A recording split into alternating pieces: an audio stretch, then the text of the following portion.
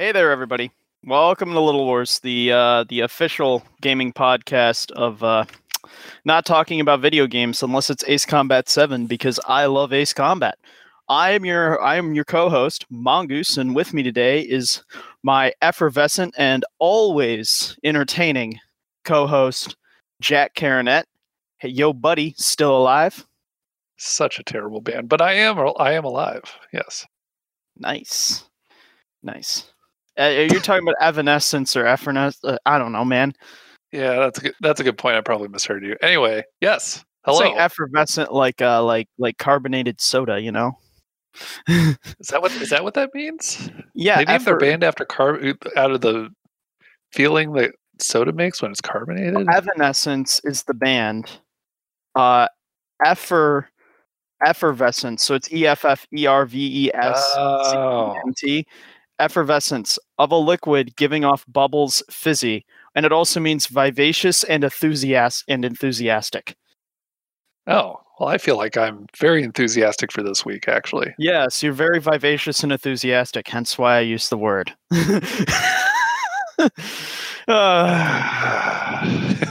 Yeah, who talks about games anymore, right? Like, what are we, I mean, 12? we do. Oh. So yeah, that's all that. I'm gonna say in front of every single one of my sentences now. But yeah, that's all that. So have you had any good gaming moments this week? Any epic gamer moments? Well, let's see. Epic gaming moments. No. Actually. No. Ouch. No victory royales.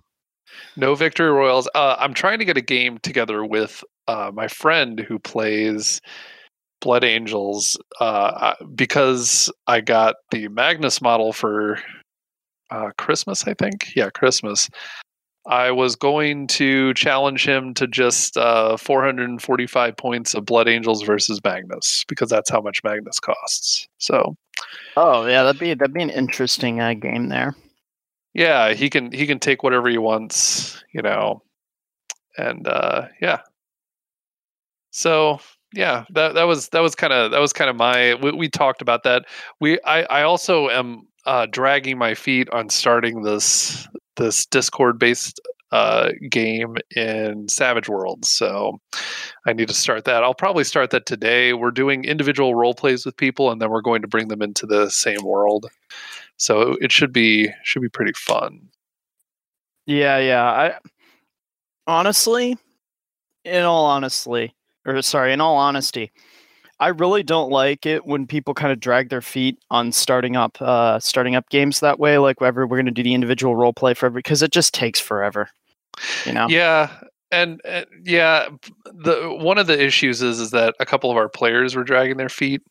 So, you know, and then I had some stuff come up in real life, and things are getting a little insane. So I'm just gonna try to, you know, get through it and, you know, see where it takes me. And if we fail to if we have a failure to launch, then so be it. But at least I got to make a few characters and a story in Savage Worlds. That's what I'm taking out of it. Yeah, I hate it when players do that thing where they like drag their feet on stuff. Like that's when you kind of need to issue an ultimatum, like you want to play the game or you don't. Like, come on, man. You know? Yeah, and it's not. I mean, I'm pulling the Tonka here. It's like a hard 20% my fault. So, but at any rate, so Mr. Kikimura, did you have any epic and based gaming moments this week? I mean, I just did the D&D game I normally do, so that wasn't I guess, epic and based gaming moment. It was the usual. So it was a decent excuse to get drunk on a Friday night and embarrass myself in front of people that I actually respect while trying to play D&D. So that was that's always a good time. So yeah, I've always had alcohol-based problems while doing that kind of thing, because, you know, for me at least, when you gather around the table, it's really a chance to just like kick back. Instead of going out to a degenerate bar where you pick up skanks and, you know, doing that kind of stuff, you hang around your friends and you roll some dice and you know, maybe drink some liqueurs of kinds, you know, and just, you know, have a blast inside.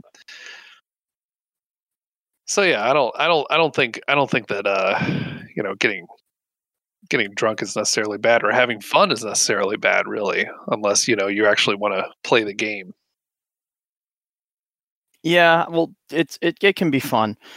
But yeah, all that aside, we've got some stuff we want to talk about this week. We got those rules for Sanguinius, like we were talking about last week. Although, if I'm honest, I don't know that much about the 40k rule set anymore. And I'm looking at this; it seems familiar, but at the same time, it's really weird and alien. It all just kind of runs together.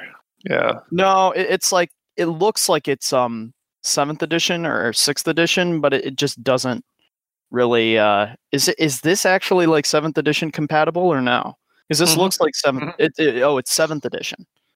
Well, yeah. So I remember back when regular 40k moved to 8th edition. There was a lot of buzz around what Horus Heresy was going to do, because in GW's great wisdom, they do not communicate that well between different sections of their company. So Forge World had no idea that they were moving editions. Allegedly, I should say allegedly, they had no idea that they were moving editions. So, you know, obviously, you know, if you're in Forge World, you have a choice. You could either completely negate all of the expensive black books that everyone bought, you know, and negate a ton of other stuff, and you know, cheat, you know, quick cheat cards and everything, or you could take 7th edition and rework it a little bit and release it as the Horus Heresy rule set, right? And I was actually really excited when this happened, because I said to myself, you know, well, what if they took 7th edition, kept, you know, maybe 75% of the mechanics around it, and simplified 25% of it down to, you know, remove like 80% of the universal rules and all this other stuff that people had problems with 7th edition, re-release it and have it be compatible with the black books and the red books that they had released, right? And to just give a quick summary, a black book, Forge World released two kinds of books. They released black books and red books. Black books are these thick volumes that you know, that are printed on really nice paper, and they're leather bound, and they've got a ton of lore in them, as well as the rules. And these are the main books that Forge World sells for Horus Heresy. The red books are pared down books that just have the rules in them, along with a few snippets of lore. The red books would be closer to a codex, and the black books would be closer to like a codex and a novel put together. So you can understand that if Forge World went completely over to 8th edition and just abandoned everything that came before it, people would be a little pissed, you know, that they bought all of these books and materials and everything. So they released the Horus Heresy rule set, and the rule set, for me at least, and I think a lot of other 30k players can attest to this, they really didn't address a lot of the issues that we had. They did clarify a few things, such as the I don't know. There were a few issues in 7th edition that didn't really get specific rules. Like there was something about grenades. The rules didn't make it clear if a squad that had grenades equipped to every person could throw could use grenades in the fight phase or whatever. I remember that one. Remember that? So yeah, there was this thing that's like someone can fire. It was worded extremely vaguely, if I remember correctly, and it was like you could either like throw one grenade or everybody could throw. And there were like endless discussions, like, well, would it be like people would be like, well, in normal doctrine, only one person throws a grenade, and then there were other people who were like, yeah, but theoretically everybody could throw a grenade, and then it would just devolve from there. Like everyone's equipped with a grenade. Yeah. So they rewrote it to say that in range, like if you're actually throwing a grenade, then only one person can throw it. But if you're in melee, then everybody can use grenades, basically. So if you have a grenade, you can use it as a melee weapon. Well, which is kind of weird. I don't know. I'm gonna have to. I don't know. Now that I think about it, I haven't read it in close to a year now. So maybe I should go back and reread it. And to get a clarification,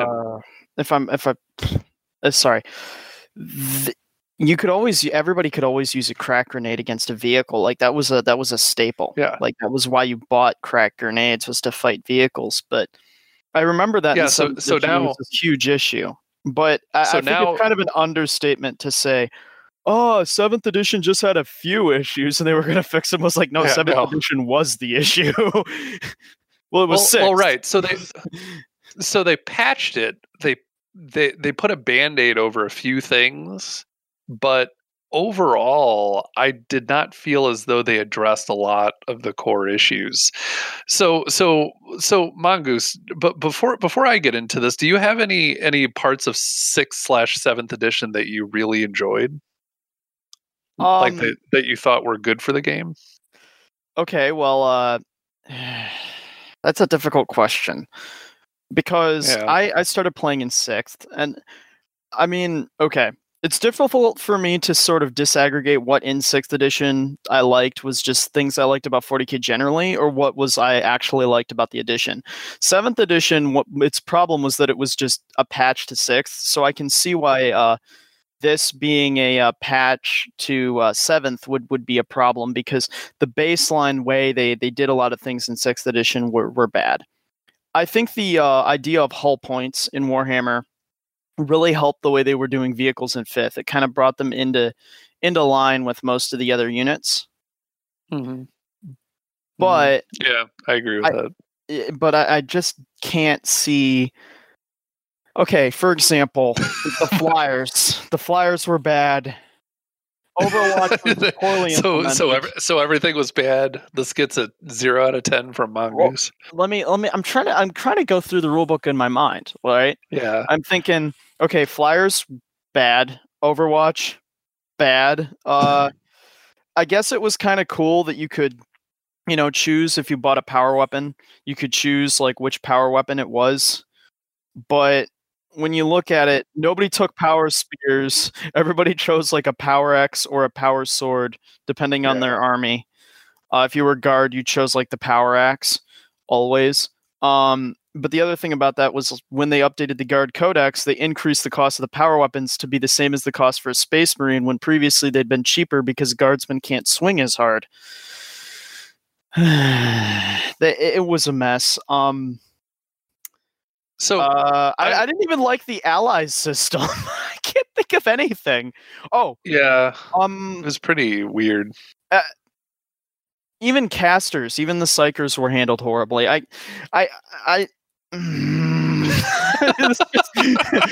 did you like about? What Mongoose? Tell me what appeals to you about dog shit. Please, just give me a quick rundown. What about turds is entertaining to you, Mongoose? Well, I guess that they don't have AIDS, I guess. 6th edition 40k wasn't AIDS. It has that going for it. It's got what? I'm sorry, you cut out. It wasn't AIDS. It wasn't AIDS. It's got that going for it. Yep. So I've thought a lot about this since I play 40k, and I've decided that not necessarily the ballistic skill system, but the weapon skill system and melee combat, generally speaking, I thought were pretty good. And I say this because in 8th edition, I really miss the ability to say challenge people to duels. You know, like you have a character and you can challenge another character to a duel. And you know there was a whole system around that. But wasn't that a thing prior to? Yeah, most likely. Edition? And they got rid of it in 8th edition. So. Well, why they? Yeah, see, that's the thing is that was actually one of the cool things about 40K that made it feel more medieval was like the dueling. But now that they've got the lack of dueling is lame. I mean, like, because certain armies really, really benefited from it. Like orcs and marines could do really well in duels. So, like an Imperial Guard army, that was kind of how you could fight them. Is you could call out in duels and try to force duels on their whatchamacallits, on all their characters that they needed, because they'd always be running all these psychers, tech priests, and commissars, and this and that. Mm-hmm. Like I was saying, the dueling is kind of how you would deal with armies like Guard. Certain other armies like Eldar had a lot of characters in them, and Tau had those ethereals, and those were all guys you could kind of get out of units and kill them by dueling. And the Guard would have like ablative sergeants as a strategy to counteract that, and there were ways you could kind of work around it. But all in all, I think it added an interesting element to the game that not a whole lot of other games have. And because 40K has a lot of characters and armies can take a lot of like either unnamed generic characters or named characters, it really sort of enhanced that game mechanic in a way that, you know, made the game feel more fun, you know? Mm-hmm. I mean, 40K without dueling is just an assault-focused bolt action with a less interesting rule set, in my opinion. Oh yeah, I mean that's essentially what it is now. I'd also like to point out the weapon skill system, because that they did away with in 8th edition as well. Oh yeah. You know, if you have a 3-up weapon skill, that means that you hit your opponent on a 3-up. Whereas in 7th edition, the chance of you hitting the other unit or character depended on their weapon skill versus your weapon skill, right? So if both weapon skills are 4, then you're hitting on 4. Can I explain that a little bit better? Yeah, go ahead. Okay, so the way weapon skills in Warhammer 40K used to work for every edition prior to 8th, pretty much, was you'd have a weapon skill, I think, of like 1 to 10, and there was this chart, and on the chart it had an x-axis and a y-axis. And the x-axis would basically be your weapon skill, and the y-axis would be your opponent's. And so you'd say, I have a weapon skill of 3, my opponent has a weapon skill of 4, and you'd go up the chart and across the chart, and you'd find a little square, and that'd give you the dice roll you needed to roll to hit that opponent. Mm-hmm. If they were the same, it was like a 4. If they were like 1 to 2 higher than you, it was like a 3, and it went up and down, and it was comparative. Now, it had its advantages and disadvantages. The advantage was that like 2 characters that were really, really good would still meet each other at near parity in terms of their ability to fight each other, mm-hmm. as opposed to hitting each other a lot. So it was kind of realistic in that sense. But one of the problems with it was that unless you had the thing memorized or memorized kind of how it worked, you really, really, really spent a lot of time looking up that chart. And in earlier editions, characters with lower weapon skills couldn't hit guys with like a high weapon skill like 7 or 8 in combat at all. Yeah, but I also think that was a neat little way of, you know, it's extra consideration when you're building your army. So, you know, you're building your army and you suddenly realize, wait a second, I should probably fit somebody with a high weapon skill in here. Otherwise his melee dedicated squad is just going to, you know, maul me. So I thought it was a really neat mechanic that they just up and, you know, threw into the trash. And I'm kind of still a little peeved about that. In-depth melee combat has always been one of Warhammer 40K's strengths. A lot of other games have really a lot more simplistic combat, like melee combat systems, and that's an advantage and kind of a disadvantage in a way. That's one of the things I always liked and hated about the game. I played a more shooty army, but combat took such a long time and it was so complicated. Games like Flames of War 3rd edition was a very complicated edition, and it had pretty in-depth combat, but at the end of the day, it was a lot simpler than Warhammer's.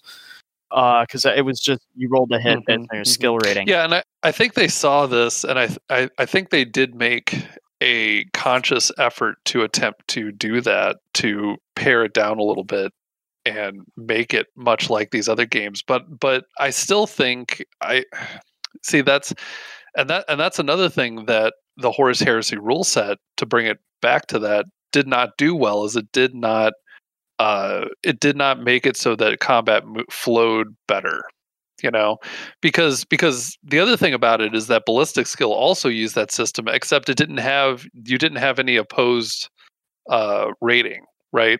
You just had to translate a number on the sheet to another number for no particular reason whatsoever, I think the better way to do that, and the way I'd handle it if you wanted a more comparative combat rating, is to give you both either a die type or a die bonus, like you add this much to your roll, and then have you roll off, like your opponent has to make a defensive roll every time you swing at him. And if his defensive roll ties or is higher. Yeah, much like Savage Worlds or something like that. Yeah. Well, some games have that. I know Dark Heresy has parrying. It's difficult to go in. It's difficult to go into, especially if we're trying to be rather vague about it, which we are, because we don't want to turn this into a 40K rules discussion podcast, because the Warhammer 40K rules set is actually more boring than most academic subjects, like unironically. So,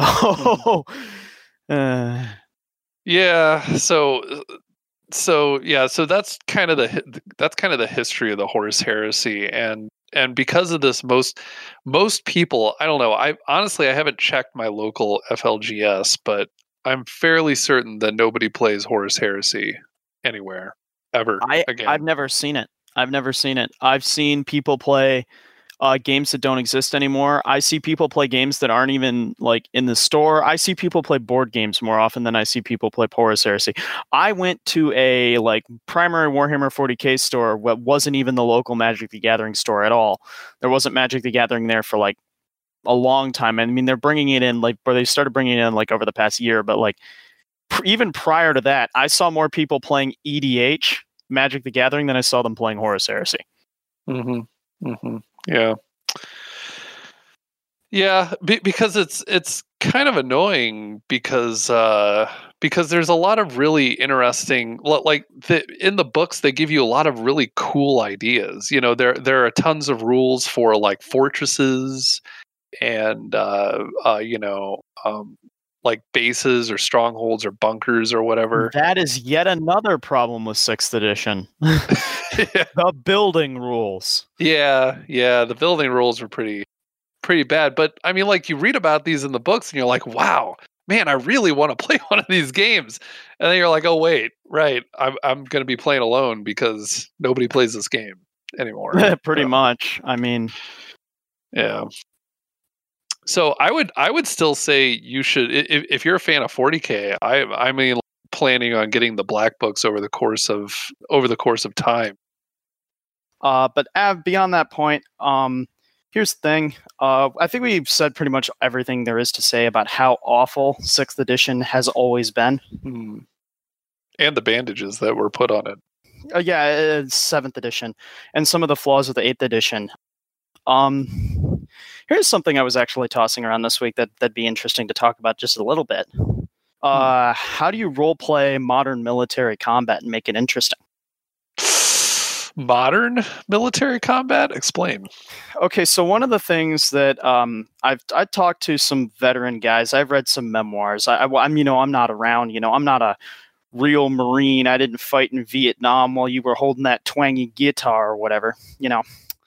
I'm just a dude with some opinions on the internet. But one of the things that the U.S. military does is that they have they basically done it so that like the average soldier just waits to run into enemies and calls it an artillery strike. But as we know, that's boring. Yeah. Because it's boring to role play because you just sit there, you call the radio, and then boom, somebody explodes, and then doom, you're done. Woohoo! Nobody likes that. Bing bing wahoo. Bing, that's pretty bing, much wahoo. the military. Bing bing wahoo. I guess. Boom boom wahoo. I guess. There you go. Boom boom wahoo. Yeah. So how would you even go about thinking of doing this, would it be more of like a commander type role or ordeal? If I was honest, I'd just tell you to do recon. Recon is more heroic. Yeah. And all that. So I do recon, I do this, I do that. But honestly, try to stray away from realism if you're going to do a modern military game. And if you do it, try to do it in a... if you're going to do a modern military game, just look at the way World War II was fought, watch some World War II movies, and then just do that with automatic weapons as opposed to actually trying to be realistic, because realism is boring in that case. Realism is boring. In some ways. Well, yeah. I mean that's like the real question is how realistic do you want to get? I mean, you could even do something like a Metal Gear Solid game where you start out as like a recon, as like a normal recon mission, and then things like, go tits up and things start happening. Yeah. You can always do like recon. Pararescue is another option to explore. Those guys jump out of helicopters and airplanes to go grab downed pilots. Another classic is the you're behind enemy lines and you got to make it back. That's a fun one. Yeah, like scavenging and everything. You've got like a pistol with 6 rounds in it. You gotta. Now, everybody hates escort missions in video games, but that's mostly due to bad AI. But escort missions in RPGs can actually be very fun if done correctly, and the NPC you're escorting is at least interesting. Yeah. Or a hot girl. What do you think of a Red Dawn type situation where not only are you behind enemy lines, but you're behind enemy lines in your own country? You're behind enemy lines and you're a civilian in your own country as well. That's interesting. That's an interesting concept. I was considering writing a story like that where you would I had considered a long time ago. I was like, it'd be interesting if somebody wrote a story and the arc of the story was that it starts off as like the setup for like your standard like harem trash anime, right? But then cruise missiles hit the area and an enemy army comes in, and then basically the harem protag just gets absolutely like eviscerated and like turned into a pile of goop. And now this random group of dysfunctional anime girl tropes, and like the gym teacher who's like this like 60-year-old army vet or whatever have to get home. It'd at least be an interesting story. It'd be funny for the joke. I mean, I don't think it'd be funny like in perpetuity, but Well, that's an idea. I actually had this idea for a video game that I could probably re-engineer into an RPG. It's like an XCOM style video game where you have a base in the hills or the mountains or whatever, and you lead missions that like several different types of missions, like hit their supply lines or free prisoners or whatever. And every single mission you go on, you get salvage that you can bring back to your base and build your base up and everything. And I think that would be pretty cool. That's interesting. Yeah, base building is cool and it's underexplored in RPGs. But again, if you want to do base building in an RPG, it's very easy to sort of tack it onto it in sort of an ad hoc fashion rather than building it directly into the rule set. Yeah, I agree with that. And my game idea was more or less going to be something like a first person shooter, something very basic, very run of the mill first person shooter. Except you choose the people that you choose the NPCs that go on these missions with you and all this other stuff. When I was talking about base building, I was talking about it rather in terms of like a role-playing game. You can tack base building onto most role-playing games just fine. Yeah, no, yeah, absolutely. This is also going to be one of those times where our audio guy is going to be, he's going to come back. John is going to come back. He's like, why wasn't I on? You guys were talking about stuff I like to talk about after you finished talking about Warhammer 40K. Yeah, I know. I know. I feel a little bad about that too, but that's okay. He'll understand. Yeah. We can make some time later in the week. Yeah, we'll figure something out. Yeah, we'll figure something out. Anyway, I think that's about it for this week. Yeah. I think we're good. We're good. We don't really have anything groundbreaking this week. Nope. Nope. Yeah. All right. So that's all. We'll see you guys. See ya. Bye. See ya. Bye.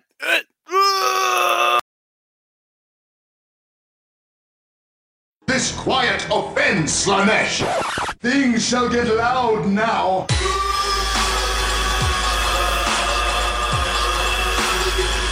We are amplified.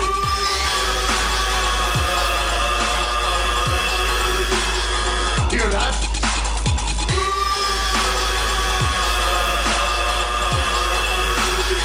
Louder! Louder!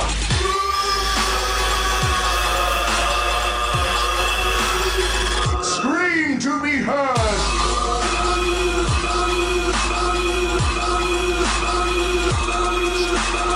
Yes!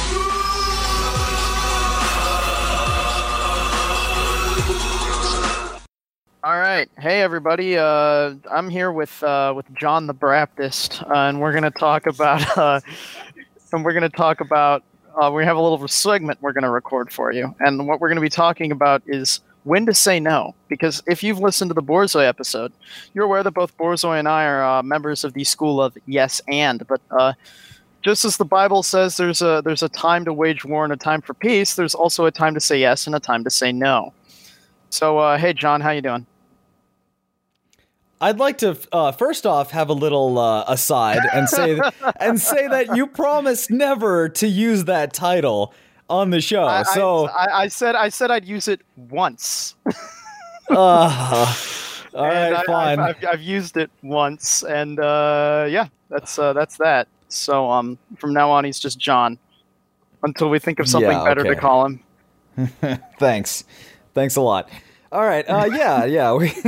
I was listening to one of the episodes that you guys did, and you mentioned on how to say no to players, and I thought it might be an interesting topic to explore, not just from like the sort of techniques that we would use to do that, but also around the times when to do that, how to make the best out of it. And maybe some fun stories of like when that's gone wrong, you know, when saying no has been detrimental, or possibly when you should have said no, but instead you said yes. Yeah. That's all very important. Yeah, it is. And there's a lot to it. We might not cover it all, but you know, it's just something we could come back to from time to time. I also tend to be of the mind of saying yes and. Right. But my technique to really make players understand like that there's sometimes that they shouldn't do things is to go ahead and let them do something and then have those make sure that the negative ramifications of their actions come back and bite them in the butt. And then whenever they stop and say, whoa, why did that happen? Just look them dead in the eye and say, do you remember how you did this? Well, this led to that, and then that made its way into this person's hands, who contacted this team, and now you're dealing with this. And there's nothing better when it comes to being the GM than seeing the dawning realization in the player's eyes that they brought the pain down on themselves. I would say the best feeling in being a GM is when somebody says, wow, that was fun, I want to do that again. You know? Well, yeah. I mean, it's when isn't it fun though? I mean, it's always fun, at least in my opinion. I mean, okay, if you're like a normie and you've just been brought in, or say you're one of my guys who've never really played before. If you know, that's what I would say is most rewarding to me. But you brought this on yourself, or I brought this on myself realization, that's a close second.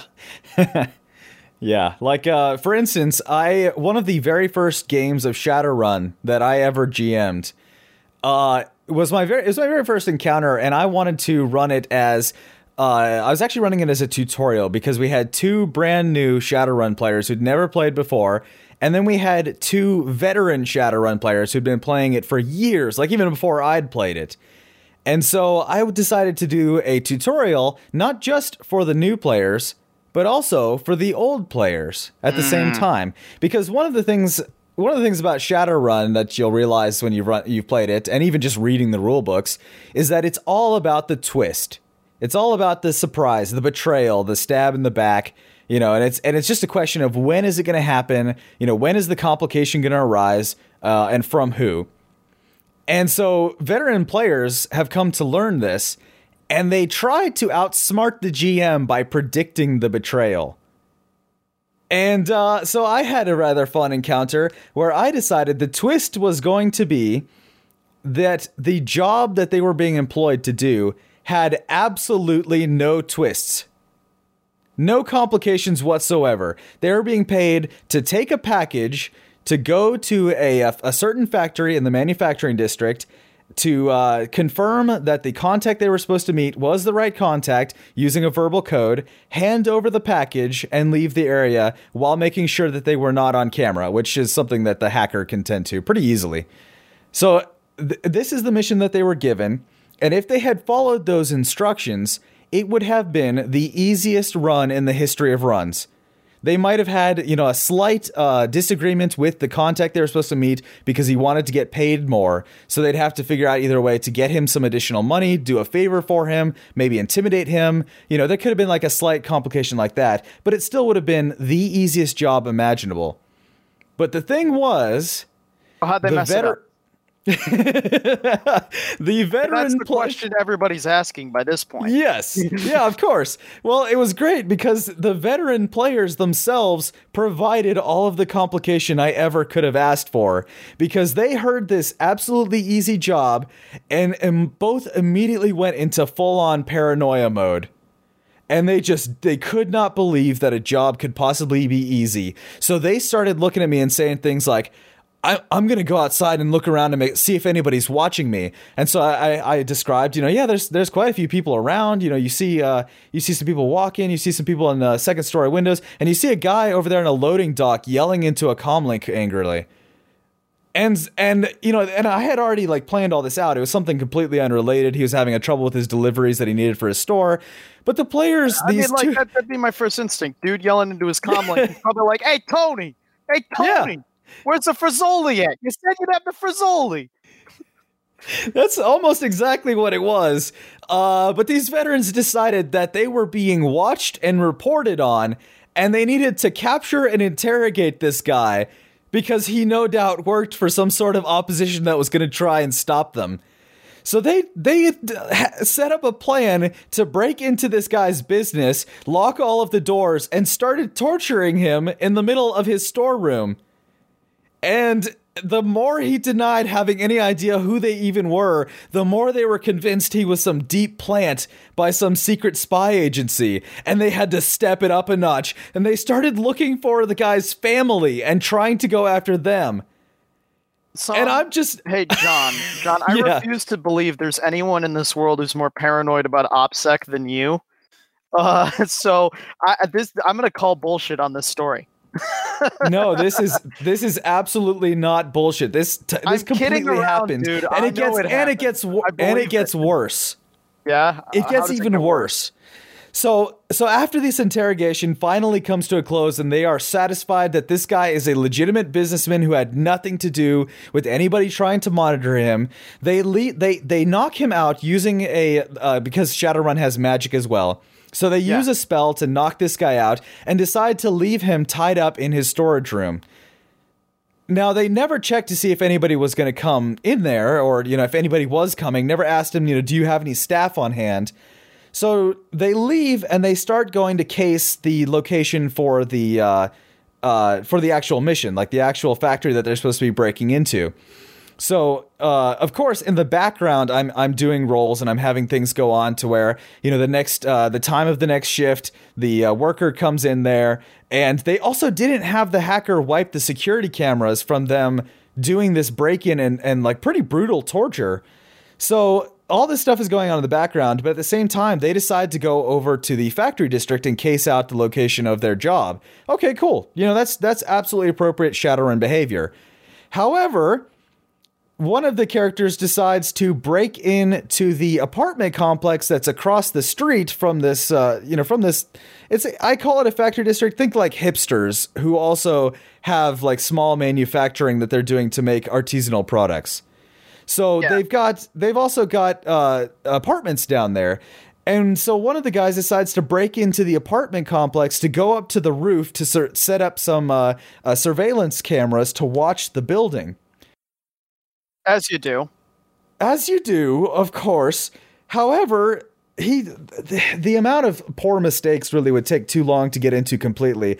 But he A, set off the building's alarm, B, ran into the security guard with absolutely no sort of explanation or excuse, C, tried to attack the security guard to incapacitate him, but didn't get him in one go. So the security guard is calling for reinforcements and calling Lone Star, which is their like private security corporation. And this guy decides to murder the security guard on the stairwell of an apartment complex right across from the building where they're supposed to be doing the handoff later in the day. As you do. As you do. So naturally... What are you saying? You never done that before? There was so many times during this pre-mission setup that I was looking at my players and I just wanted to tell them, no, what the hell is wrong with you? What are you doing? I wanted to warn them about the ramifications of their actions. But at the same time, I also knew that this could turn into a really interesting story. Naturally. Now, unfortunately, the story that it turned into was, I guess, sort of derailed because they couldn't even do the handoff like they were supposed to. So it dragged out into this like extended thing of trying to figure out what was in the package, which was extremely well locked and protected, find the guy that they were supposed to hand it off to, and like find other opportunities to meet up and hand it over to him. It turned into this really long thing, and they were being hunted by the cops the whole time. So it was frustrating for the players. But at the same time, every time they'd say to me, dude, why is this happening? Why, how did it go this way?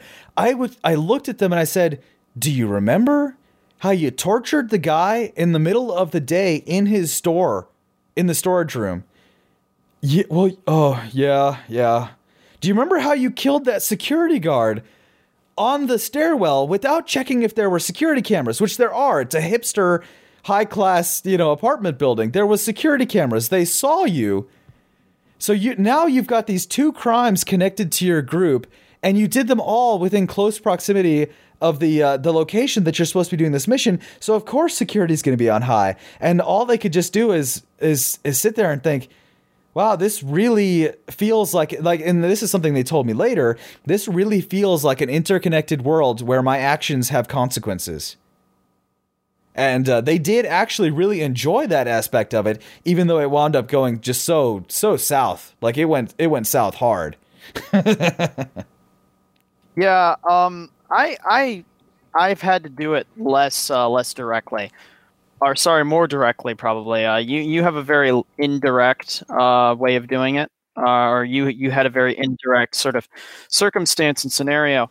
I've had scenarios where I've just been, I've made an executive decision just to look at somebody and say, yeah, no, that's not happening, straight to their face. Sometimes you have people that say and do some things that I don't think are very good. Really, it's a matter of setting boundaries, right? Sometimes you'll have that guy who's like, yeah, I want to, put my character's genitalia on another player character's face because he's unconscious. I've had that happen before. Somebody say, I'm going to do that. And I just looked at him and I'm like, yeah, that's not happening. I mean, when I'm thinking of saying no, right? The idea of like having things go wrong for players and like, I guess not necessarily tricking them, but having things go not according to expectation. That's kind of a classic thing that, I think is something that every good game master should do naturally.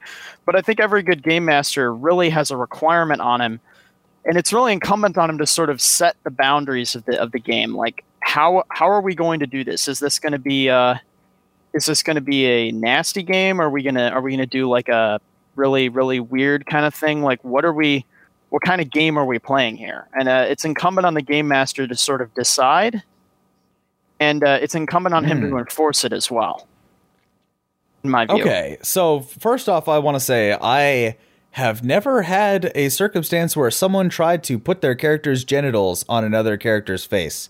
I've had that So and worse. I don't know what kind of groups you're running in. This is astounding to me. One day I'll tell it all to you off recording. Okay. All right. Yeah. So I've got a lot of good stories that I can't repeat. Yeah, I can tell. I guess we definitely have a different understanding of what it means to have to say no, because in my mind, I never imagined it would be due to a player conduct in such a way like that. But I can see what you mean now when you're saying that it's up to the GM to set the tone, not just the tone, but sort of the etiquette level that's expected. I mean, I've looked at people and I've said, "Do you want to play Fatal? Because we can play Fatal. I'm perfectly fine with like, I'll threaten them with that. Like I've sent I've played online before. I've GM'd before, and I've sent people links to Hentai, like crazy shit on there, and I'd be like, okay, you want to do that? We can do that. I'll do it, but you're not going to be happy about it. Just to drive a point home. Well, is that a legitimate threat? Like, would you actually do it if they said yes? Yes, I would, and I would make it as uncomfortable as I possibly could. Because see, I know the guy that's sitting there. I know that he's not going to. These aren't like weeb people, right? So. Okay. This is not like a. This is not like our site hosts per se. These are. Yeah. These are guys that are not going to be. Shall we say that? Okay. All right. Most comfortable Fair enough. in that scenario. You can kind of set things up to be, yeah, we're not doing that, and they're gonna have to. They respond to that. I found people you make that threat, most people will kind of back off. Yeah. Don't forget, a lot of my players know me as the guy who ran Maid on a dare. Right, true. But it sounds like what you're saying is that you're taking the yes and approach, but magnifying it to an almost absurd, like mutually assured destruction kind of level, where it's like, oh, you want to be gross and sexual? Oh, well, hey, then if that's where you want to go with it, we'll just go and play this really gross and sexual role-playing game. I don't care. Exactly. I am a firm believer in a lot of political science orthodoxy in terms of the way we study sort of threat development and conflict negotiation. And one of the hallmarks of that is MAD, or mutually assured destruction. I am an MAD fan. So okay, gotcha. So the idea that I don't make empty threats. I am fully willing to if somebody wants to go that route, I will take them down that. Whereas you're like you in a very meta context in the game, you're letting them feel the consequences of their actions. Out of the game, I will let them feel the consequences of their actions. Two different approaches to two different problems, but ultimately kind of a similar approach. Yeah, I will say that I have run into a circumstance where a player was just absolutely not willing to meet the imaginative space halfway. And this was due to drugs. This was definitely a marijuana problem. One of the guys that I worked with and was running games for brought his girlfriend to one of the games, and she had done other role-playing games and did all right. Now, granted, it was Dungeons and Dragons that she had played, and she did all right in that, but there wasn't much attempt at role playing. So when she tried to play in this game that we were doing together, and by the way, we had talked about this before and decided as a group that they wanted to do an evil campaign where they were playing the evil characters. Well, her and her boyfriend both got really high before the game, and the guy was still like the dude was still okay at role playing. He was, maybe not as eloquent as he should have been, but he was still getting into character and having a good time with it. But then when it came to be her turn, she decided that her character was a hippie who was attempting to promote the health benefits of hallucinogenic mushrooms amongst the common folk, and would go around. I've had players like that in the past. I hate that. Yeah, well, it was, it was extra out of place because they had all decided, including her, to play as evil characters and with evil intents. And then she suddenly does this weird turn where everything is about drugs, and she's trying to get all the like random NPC civilians high for no reason and refusing to participate or to join in with the rest of the group on what they were doing at the time. And so I tried to lead her back on track and say, like, no, that's not really what you're here for, or yeah, you can do that, but it doesn't really add anything. What are you trying to get out of it? And it was very clear she wasn't taking it seriously. So I had to talk to the guy afterwards, and I said, hey, she's not fitting in with the group. I'm sorry. We gotta, we gotta break ways here. And not only did he understand, he agreed with me. And unfortunately, that meant that he had to sit out of the campaign, but the campaign was able to continue going because I was willing to just be like, look, this isn't working from a player compatibility point of view. And then just by nipping that in the bud, the game was able to keep going. Yeah, no. That is a problem I've seen a lot, is this sort of very juvenile approach to substance abuse, especially in this setting. That's why I think for the most part you should kind of have thought out beforehand. How does your setting deal with substance abuse? Because you're going to run into people who are going to want to do that bit. Well, I don't mind it when it's treated as with a sense of respect or responsibility or an understanding that it can be an interesting part of character development and storytelling. Like in fact, the Shadowrun game I've been talking to you about that I'm playing in currently, my character is a drug addict. And it is not a healthy thing. It is a coping mechanism, but it's also a destructive one. And I'm role-playing through these things. And it's very interesting because the way that I'm playing this character, everybody else just assumed that I am in real life a drug addict. And I told them, I've never done anything harder than marijuana. And even that I don't like. And they were shocked because they're like, wow, you are playing this really accurately. It sounds like real life experience. And I'm just like, A, that's sad that you think my real life is like that. But B, no, you can explore these things in a way that is meaningful and realistic and adds to the character and the depth and the story, but it's not juvenile. And I think that's what it boils down to, is the juvenile approach of just, haha, my weeds or my mushrooms. You can kind of use that to tell that a person just isn't getting into it. They aren't appreciating that this is a story that you're telling in a world that you're exploring. It's just, I don't know. I don't even know why they're there at that point, but it's not working, Yeah, I can totally see that. And I agree. I just have a lot of just bad experiences with that. I've played games with people that have shown up high before.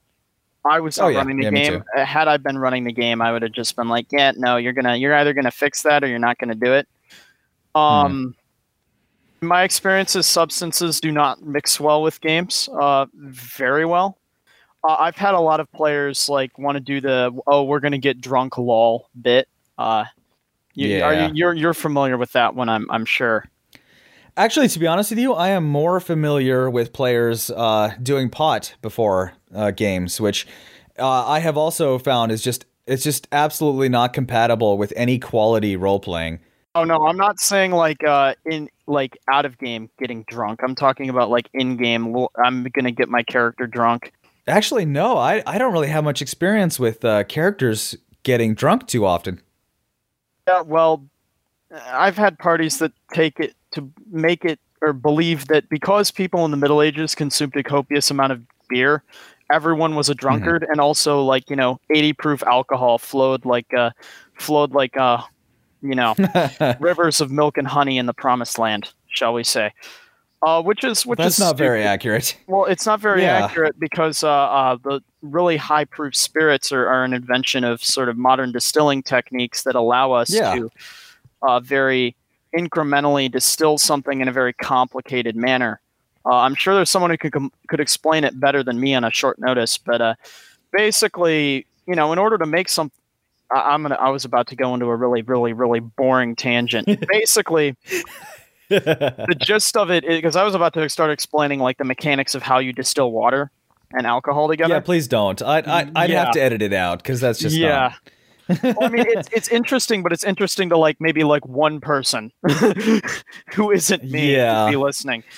But you've run into cases with the party decides that they're all going to get drunk. One or two characters want to do the drunk bit, and then they want to use it as a carte blanche for my character does whatever he wants. Okay. Yeah, Well- there's a lot of stuff that's just like I'm using this as a carte blanche to just say my character can do whatever and ignore social convention with little to no ramifications. Well, and I mean, that seems like the perfect situation to apply that sort of holistic world building that I was talking about, wherein you can do that, but the ramifications will catch up to you in some way. Yes, no, I've done that in the past. One thing that always kind of gets my goat is when players will be playing a game like Dungeons and Dragons, which again we're not the biggest fans of Dungeons and Dragons, but if like some people are like, will you run a game for us? And I'm like, don't have a game, or I'd like to run it for them because I like them, and they're like, can you run D&D? You just kind of go, and I go like, okay, sure, I'll run D&D, whatever, I mean, at that point, you need better friends. Meet people where they're hey, you should know better than anybody else. You got to meet people where they're at. Jesus Christ, were he around today, instead of going and hanging out with like prostitutes and stuff, he would have hung out with the dregs of society. So he would have gone and hung out with the Dungeons and Dragons players. Yeah, but he didn't condone their sin, so he wouldn't go GM Dungeons and Dragons for them. He would then like say, "Hey, let's go play something better and more wholesome." Well, maybe Jesus would run the Dungeons and Dragons campaign, and then in it just basically point out everything that's wrong with the system in an attempt to get the players to play Dark Heresy or Savage Worlds next time. I would take Dungeon World over Dungeons and Dragons, which is the powered by the Apocalypse hack of to make the game like Dungeons and Dragons, like a medieval fantasy type game. Wasn't that Virtual Optim's favorite thing ever? I don't know. Do you know who Virtual Optim was? Yeah, never mind. No. Somebody will know what I'm talking about, and they're going to go, oh, and yeah. Okay. Yeah, it's old school, not old school, but it's 4chan lore. He's a guy who got banned off the traditional games board for defending Fatal, ironically, because everyone by that point was so sick of his like. He was a very very notable bag. But did he roll for anal circumference? This is another thing I've had to say no to. I've had to say no to like jokes about Fatal at my table because I don't like it. Yeah. It's boring and lame, and it's like, oh yay, you went to 1D4chan as well, and you saw the page, and you were like, lol, funny adult meme game. Yeah, and it's also like a pathway towards finding out things about your friends you never wanted to know. Like if they actually know more than just the absolute minimum to make a joke about it and start like actually talking about the table for impregnation and all of these extra stats, and you're just like, why do you know that? And you never want to hear the answer to that. I think I just had that exact experience with you right here. Yeah, well, I was providing a helpful example, okay? You're providing a helpful example by being the example. Yeah, Jesus Christ died on the cross for your sins. Yes. I talked about Fatal to let you know what it's like to know somebody who talks about... Okay, I think we're getting a little bit into blasphemy territory. Just a little bit too much. Yeah, all right. Let's dial it back. If Jesus Christ did play traditional games, he would not play Dungeons and Dragons. We know that for sure. Yes, that's agreed. Yeah. Although Super Lutheran may listen to this and disagree with us, but that's okay. I'll fight him like somewhere else. Just say no. My brother's telling me this just in: the Son of God would not play Pathfinder. No, absolutely not. Yeah, that's extra heretic. Considering Jesus is not a furry. I actually think he might like Dark Heresy, to be honest with you. Depends. Yeah. He might, yeah. Anyway, you were talking about your players who played Dungeons and Dragons. Yeah. And when you've had to tell them no. Yes, I was. We were talking about that, and one of the things that all my players like to do is try to pick up random women. right? But they wanted to play D&D. And the thing about this is it never works. Why? Because this is like 1400s, like not Finland.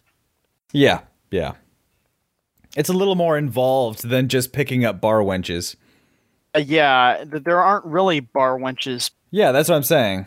I mean, they've had like one brothel experience, and that was in the largest city in the region because that's where you would have a brothel. When you have these small, tight-knit rural farming communities or rural trading communities that aren't super huge, like there isn't really a town prostitute per se, like ever.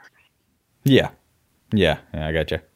Oh, so and then they'll be confused, and I'll look at them and be like, "Well, this is like 1400s Europe," and they'll look back at me and they'll be like, "Yeah, but I just want to pick up a girl." I'm like, "Yeah, it's 1400s Europe. That's not how this works." You don't get to throw out a cheesy pickup line, and that's how I do. Like, I guess that fits more into your like holistic world building. Is the chick just looks at him and is like, "Yeah, no," or like, "Get out of my face." Yeah, I see where you're coming from, because the thing that you're addressing is the player's intentions not matching up with what the character's intentions or background knowledge of their own setting would be. So like the player in this case is saying, "Hey, I want to do this thing," but the problem is that action is anachronistic based on the actual setting that you're playing the game in. Right. Yeah, okay, I see what you're saying. That's not really something I've run into because I haven't played that many fantasy games, to be honest with you. I mostly play, modern or, slightly sci-fi or futuristic. If you're like me and you really, really, really like playing sort of sci-fi fantasy, like sci-fi that's more fantastical, where like people are like knights in space and like basically do the fantasy bit, but like with spaceships and stuff, which I think is fun, I like middle space fantasy, so that's where my homebrews tend to go. Is like somewhere in between Warhammer 40K and Lord of the Rings. Is generally what I like to homebrew, and that's kind of my favorite sort of setting style. There's not really anything that caters to it, so I kind of have to homebrew everything myself. But it sounds a lot like a BattleTech, to be honest with you. Yeah, but I'm not a mecha guy. I'm a treadhead. We know this. Well, okay. I do enjoy the two-legged walking fighting machines. But BattleTech actually sounds a lot like what you're talking about, wherein there is an interstellar kingdom or empire, different factions or whatever, but then they still have the old school feudal system. And basically the ones who own these mechs are like knights. And I mean I know you're very heavily cemented in the treads. But yes. I think there's a lot in that setting that you would like, aside from the fact that the fighting machines walk on two legs. Yeah, I'm fairly certain of it. I just haven't had the time to ever get into BattleTech. Also, I would feel obligated to at least try the miniature wargaming, and I do not have I don't have the time or money for another miniature wargame. Let's be real. Yeah, fair enough. But all things considered, so I've actually run into that problem of like players misunderstanding the way the setting works on that fundamental level more often than you probably have, because you play a lot of modern settings where like, dude, you just read Roosh V's game and then go out, find yourself a bar wench, or bar thought in this case. Yeah. So I guess my question in that case would be, do you try to talk to the players to get them to better understand the expectations and the social dynamic of the setting? I do. Okay. I do. And then when they get it wrong, I sort of nudge them in the, I generally cut my settings up into slices, and it's like, yeah, that would probably fly here, but not there.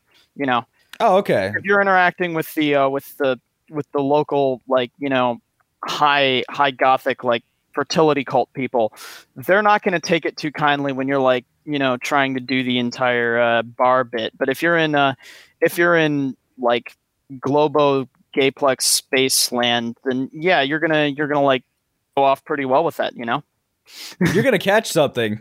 You're gonna catch something. Yeah, is it what you want to catch? You're gonna catch something. It's called a venereal disease. But that goes into another thing I do when I do role playing, which is I like to punish people for actions that are ill advised. But that's a topic for another time. We'll talk about STDs. Well, I guess it does kind of fall into. Yeah, that does fall into it. Like if you're like, So one thing is I don't see sex as a very good way. It's not a very interesting storytelling mechanism for me because I don't find it compelling. I think you can tell a very good story without making everything really sexual. You know? Oh yeah, absolutely. And I think that's a crutch a lot of authors in sort of modern times fall into, is the need to sort of use sex as a storytelling device. Yeah, and I think go ahead. I think that's kind of a weakness. So personally, I kind of trying to like move my games away from that direction because I think it's better if we're not telling a story that's conventional in that sense. We can tell interesting stories otherwise. Think about the Lord of the Rings. How many times did people have sex in the Lord of the Rings? None. Presumably at least once for every character that exists. Oh yeah, but like it's never written about, right? Well, that's what I'm talking about. You know, right, and that is the difference. A lot of modern storytelling, especially movies, treats sex as if it's almost like a reward. It's almost like a something that you get, and it's like it's titillating. But the problem is that in role playing games, that really isn't conveyed because they're not a visual medium, and you don't want that to be included visually anyway. Also, I'm not going to pretend to be I'm not going to pretend to be your waifu for your P. Are we talking about titillating? What's going on here? We're having a discussion about saying no to our players, Jack. Jack, I hate to bring you in on this with such little notice, but we're talking about the importance of informed consent. Titillate? Oh, okay. Okay. Yeah. This episode on feminist Little Wars. No,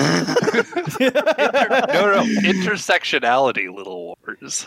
I would intersectional wars. An intersectional misogynist. There you go. Yeah. So they call it an irrational fear and hatred of women, but I think that my fear and hatred of women is quite rational. So I don't know if I would necessarily be a misogynist. A racist is someone who hates people of other races. So I think a feminist is someone who hates people of the female race, right? Is that how that works? I think that's how it works. I think we're all feminists here. Yeah. We're feminists. Yeah. Little Wars is a feminist podcast. You heard it here first, folks. You could almost call us feminazis. I don't know. I think that works. I think that works. I am a feminazi. I think that really. You know what? I'm going to use it IRL now. If somebody's like, "What's your political ideology?" I'd be like, "I'm a feminazi." Like, so you like believe it? Like you're like a I'm like, yes, a racist is someone who hates people of other races. Okay, Mongoose, I'm gonna have to say no to this sidetracking. Which gets us back to our original topic. Great segue. Yes, you get a promotion, and your promotion is we're never gonna call you by a bad name ever again. Period. But I'm so glad I could help. Yeah, I wanted to explain the way that we got to this topic was when to say no to your players and how and why. And so we started off talking about how players who do things that are, that will have bad ramifications in the setting, when to let them just do those things and then suffer the consequences. And then we went on to when the character's background knowledge wouldn't necessarily mesh up with the player's intentions, so they're creating something that would be effectively out of character based on the character they're supposed to be role playing. And then from there we got into when players are trying to bring sex into the game. And I was actually beginning to discuss why I don't use sex as a plot device in my games, because I don't see it as I don't see sex or sexuality as a very particularly compelling narrative element. I mean, apart from like marriage obviously is compelling, but it's different when you're talking about two people that are married versus two people that are just having sex. The sort of subtext and sort of way that interacts in a plot or in other ways, it's different. Because you can present. I would like to take the contrarian point here and point out that there's a difference between sexuality and magical realming. Well, I see. Here's the thing, Jack. Is I don't like. It's not necessarily like avoiding the magical realm, right? it's a matter of avoiding like, I don't see sexuality as a particularly compelling narrative element.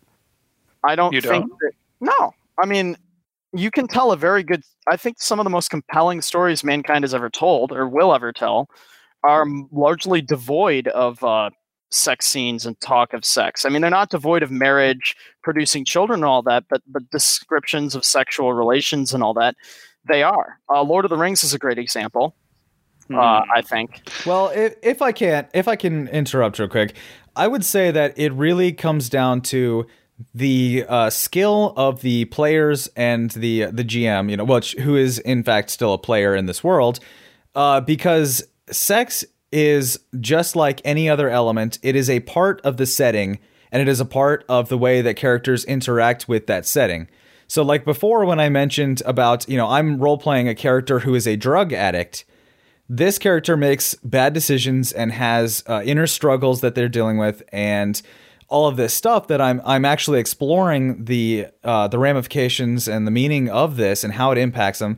But also, this character can, one time so far, and probably more in the future, is also engaging in meaningless sex with strangers. But this is not being described, obviously, because I'm not interested in exploring that, the mechanics of it, if you will. But also, it is a characterization for this character to go into the broken nature of the interactions with society. Because again, this is Shadowrun, and in Shadowrun, everything is dehumanized and depersonalized, and it is pretty bleak once you get past the "ooh, I can have a shiny chrome arm" aspect. And so that can be a part of how you play your character, to tell a story about that character and the flaws that they have. But I'm not doing it. I don't include that for any sort of gratification, because there is none. It's just it's a skip. It's a fade to black. It's a mention of something done during downtime. But it can also be used to highlight what I'm hoping will develop into a longer term character arc, wherein these kind of meaningless flings, this constant riding of drugs, of being high all the time, that it eventually comes to a realization that all of this is meaningless in the face of what actually matters, which is being able to open up and rely on friends, on teammates, on family.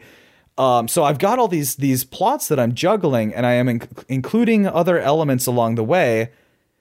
And I think there's validity to that. I think it can be compelling. It's just in how it's done. See, my argument though is a much more baser one. Though it's a little bit more natural, because so I always like, for this argument, I always like to go back to the newest, I don't know, like Star Wars Disney films. Oh no. Well, and point out though, there is one element, if you strip away all of the like really, bad movie aspect to them. Yeah. There is one point that I've seen pointed out a lot online, and I'm not exactly sure who first made this point, but there's a lot of hugging. Have you noticed this? There's just so much hugging. Everyone's hugging, right? Yeah. Well, Jack. One thing I've noticed IRL a lot is that normie women hug everything.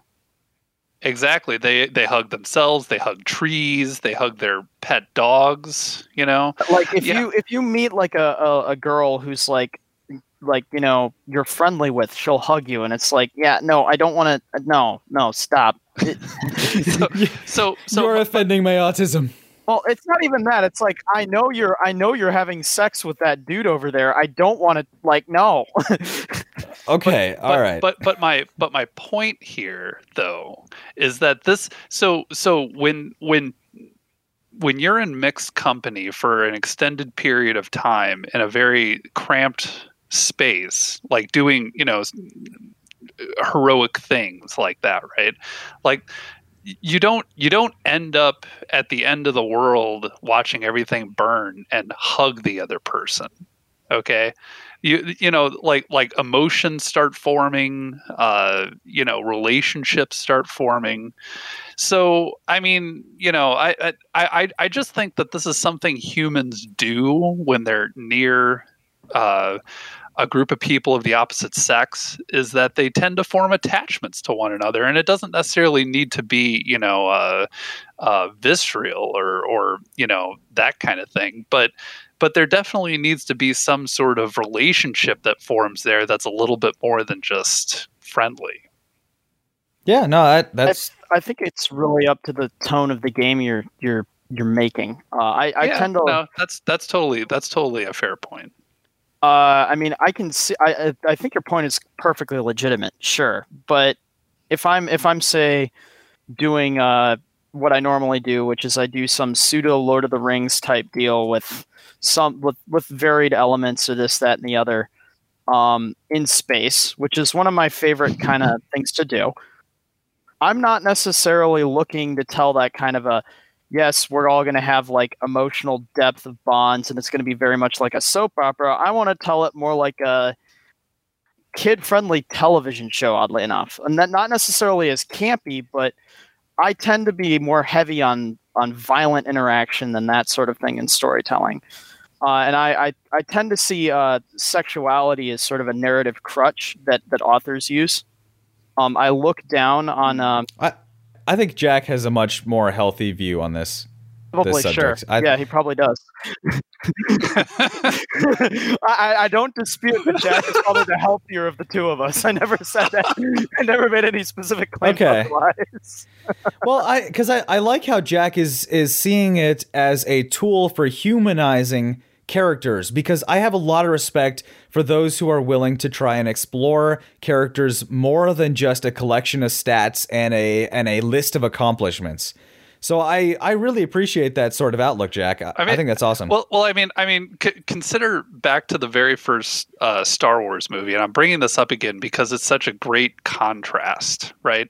I mean, you had Han Solo in that scene. What are you afraid of? My hands are dirty too. That kind of thing. It just sounded really creepy when I said it, but he made it sound incredibly good.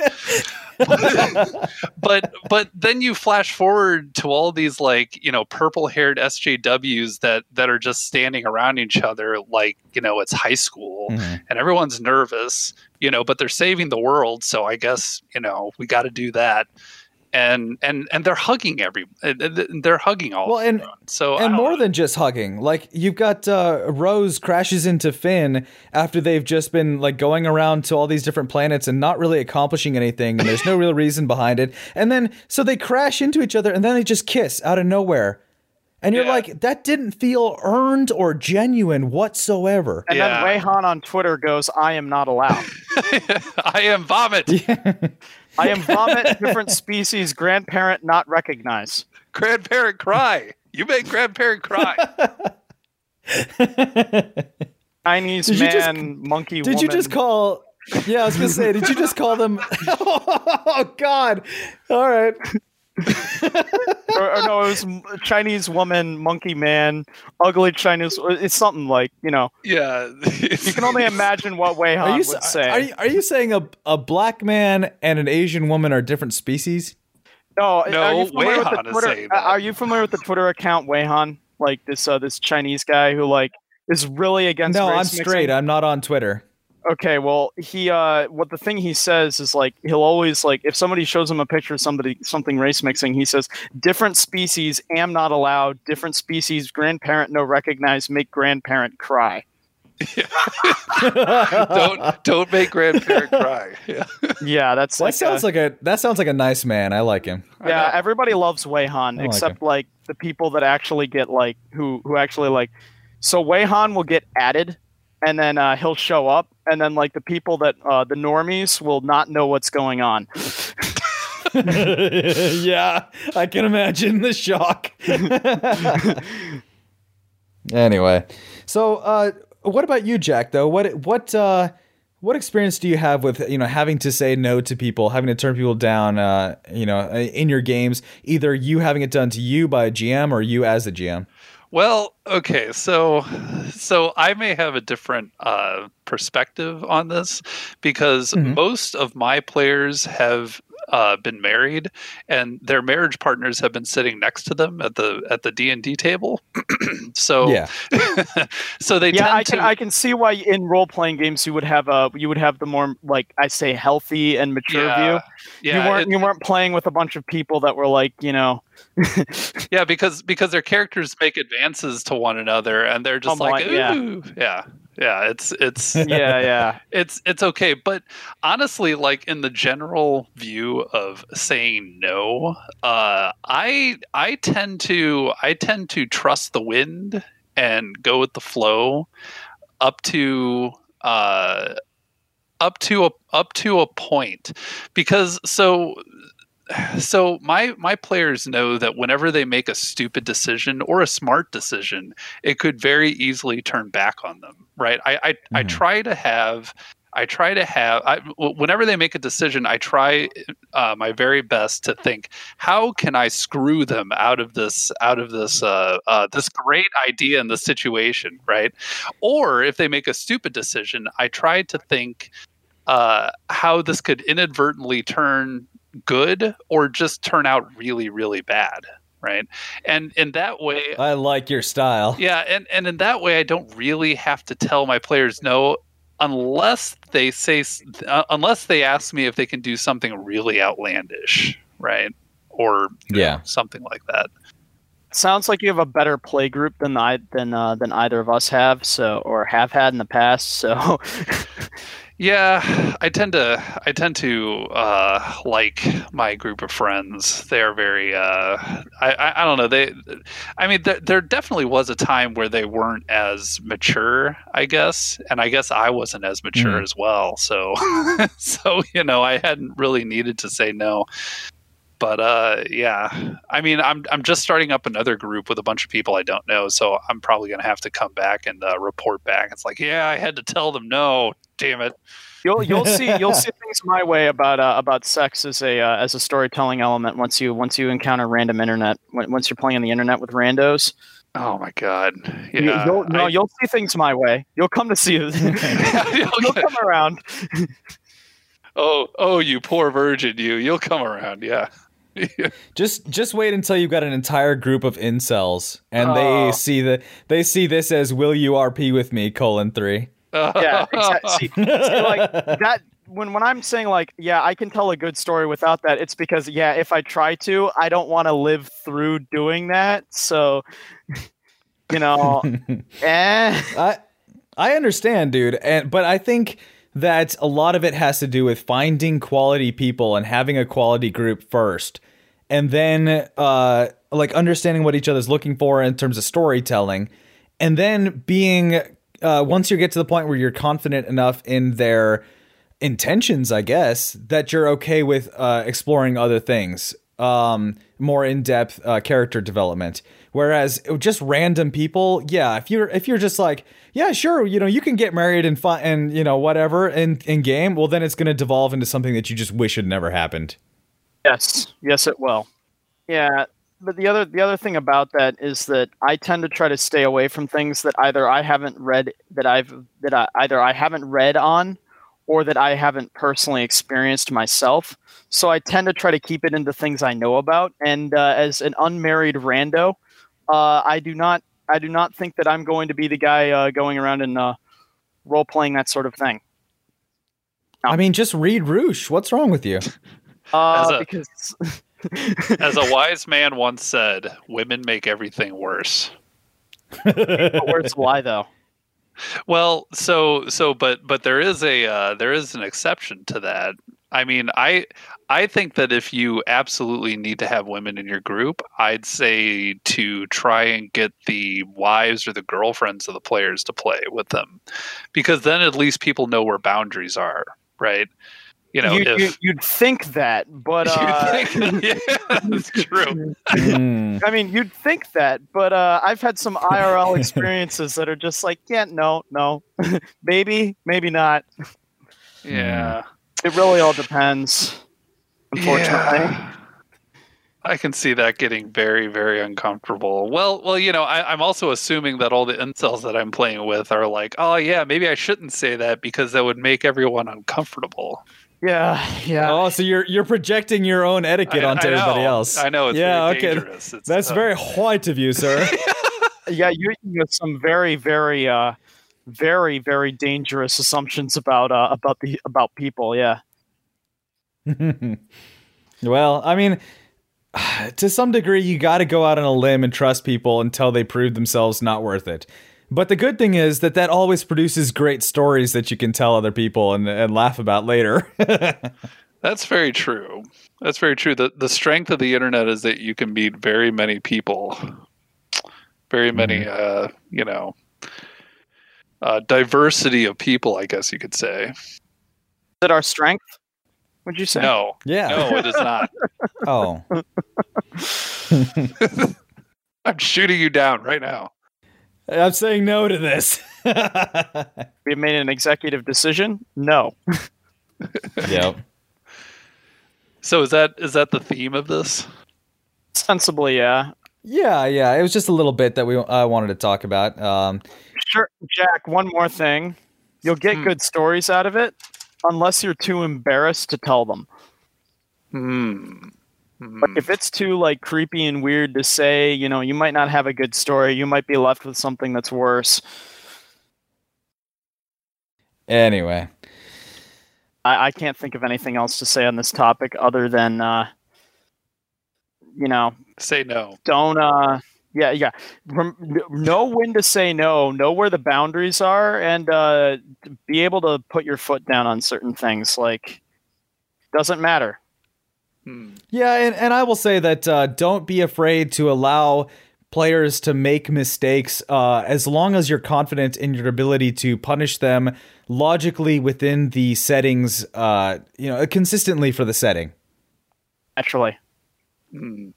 Yeah, and my final thought, when you're at the end of the world and you're watching it disintegrate before you, kiss the girl. Make sweet love. That's right. Just kiss the girl, okay? Don't hug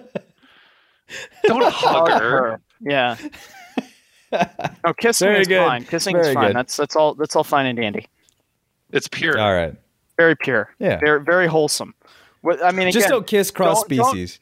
What essentially we're trying to say is just be wholesome. Live up to Mongoose's standard for wholesomeness. Don't. Live up to a better standard for wholesomeness. Lord knows I need help with that. Yeah, go take the Monster Girl guy's advice on what's wholesome and not. That sounds fine to me. Come on. I mean, do we know, are our minds just so warped by everything we've done on the internet that we're looking at something that isn't furries and we're like, this is wholesome now? When in reality, 100 years ago, we probably would have been put to death for it. How can we be sure that isn't happening? I often wonder. I mean, that. of course it is. Of course it is. Everything nowadays is so terrible that we'd be put to death for it back then. But, this is the current year. I mean, yeah, compared to childhood drag queens, Alamia is fairly wholesome. Well, let's be honest, but still, we need to get off of this before we turn this into another esoteric Monster Girl shit post again, as is usual and is tradition. Especially when you start talking about holes and lamias and cloacas and jeez. No, you didn't even have to use any of those words. There was no rule that said John has to say that, but you did anyway. You had a chance to just not say anything, but you know what you did? You said something. No, I had to say it. It was in my contract for doing the episode. Yeah, sorry. Yeah, we really have to look over those contracts before we have people sign them. Really, I don't remember any contract. Am I getting Jude? Most likely. Yeah. No, when you had me sign up for being the editor, and then you also stated that if you were to die, the show goes to me. So I've already got the assassins on the way, and I will soon be taking over this empire. Wait, are you pulling an Ian Miles Chong? Am I going to have to go get your dog flashbang because you called in Bitcoin assassins? Is that the way things are going now? I tried to call in Bitcoin assassins, but unfortunately they were all in that exchange that the owner died, and so I can't access them. So now I've got some angry assassins who are looking at me expecting payment, and things might go south, so I might have to run to Canada. I don't know. Well, if you do, just make sure you follow through with it. The last time somebody tried to fight a Canadian cokehead, it didn't work out so well for him. I'll get him as a bodyguard. The cokehead or the other guy? Donga tribe, no like Mongoose tribe. You pay Donga three bit super berries. Oh, Mongoose, it's time to say no. I'm gonna stop you there, buddy. There we go. Excellent transition. This has been, I guess, whatever we're doing here. See you guys later. See ya. Bye.